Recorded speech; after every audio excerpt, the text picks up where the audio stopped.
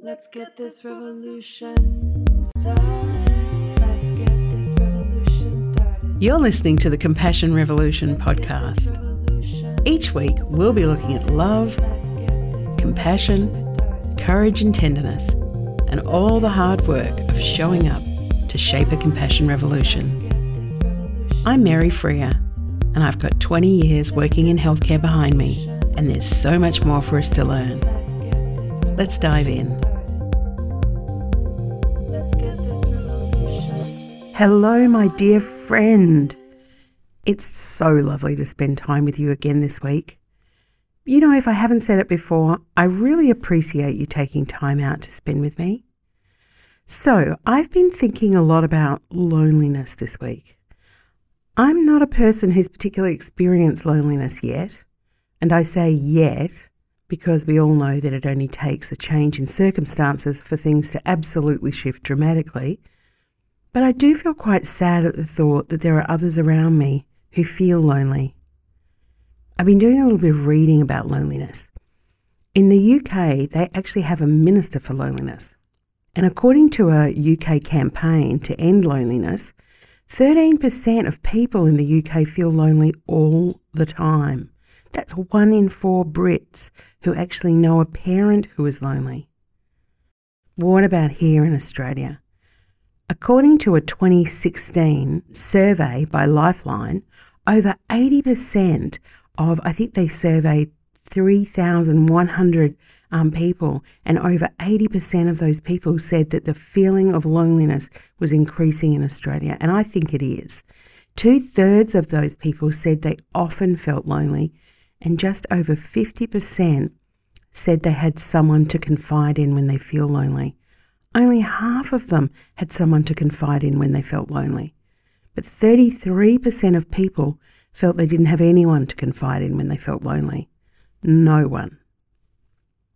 Well, 1 in 4 women and 1 in 3 men report that they don't have someone to help them if they're in need.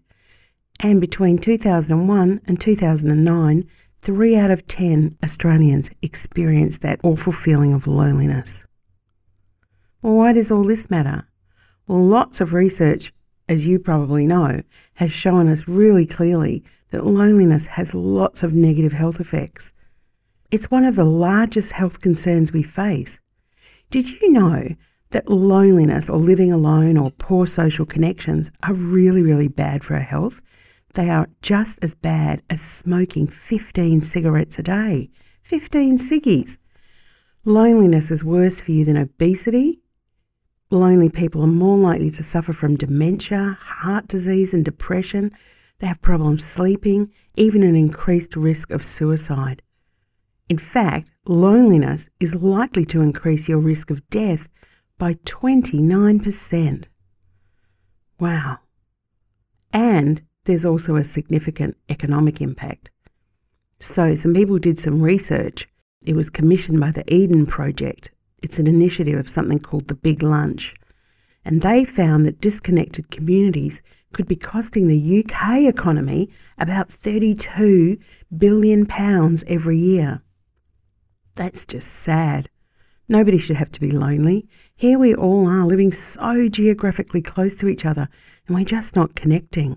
I really got to thinking about that. And then I remembered that Olivia Laing wrote this lovely poetic book, and it was called The Lonely City, Adventures in the Art of Being Alone. It was so beautiful. I don't know if you've ever read it, but she wrote something that was really, really poignant. Can I read it to you? This is what she said. She said, "Imagine standing by a window at night on the 6th or 17th or 43rd floor of a building. The city reveals itself as a set of cells, 100,000 windows, some darkened and some flooded with green or white or golden light. Inside, strangers swim to and fro, attending to the business of their private hours. You can see them, but you can't reach them. And so this commonplace urban phenomenon, available in any city of the world on any night, conveys to even the most social a tremor of loneliness.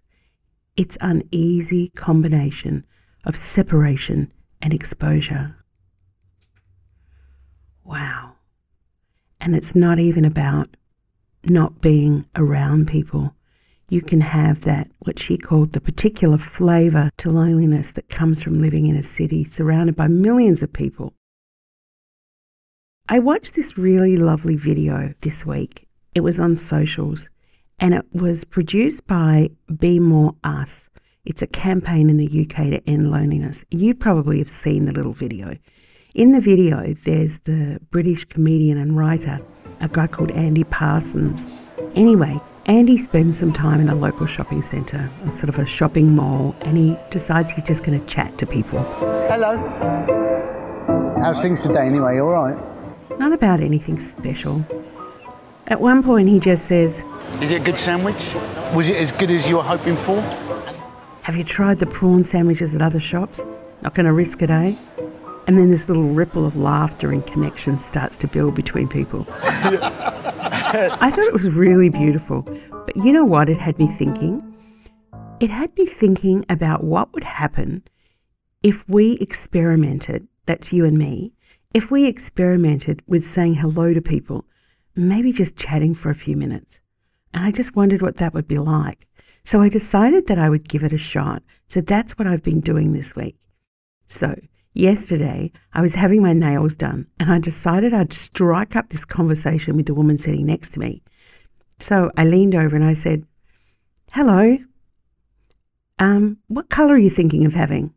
Anyway, she told me what colour she was thinking of having and we had a little chat. So hello, Jan, if you happen to be listening.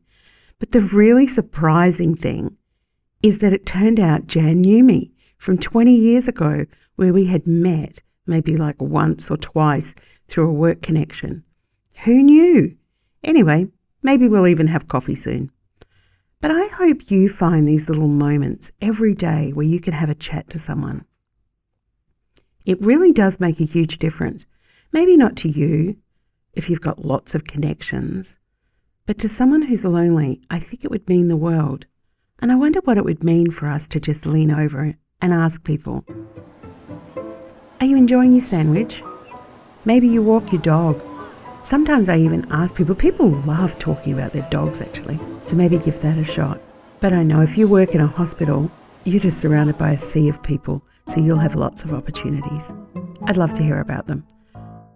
Until we talk again, may you be well, may you be happy, and may you feel that warmth of connection. This revolution, let's get it started. This podcast is a production of Freer Thinking, and our theme music is produced by Iris Latour on I Love You, Let's Party. Let's get this revolution started. Subscribe to hear more about us at compassionrevolution.care or drop us a line at podcast@compassionrevolution.care. And if you'd like to leave a comment on whatever platform you're listening to this podcast, we'd really appreciate it. And don't forget, generously share with your friends.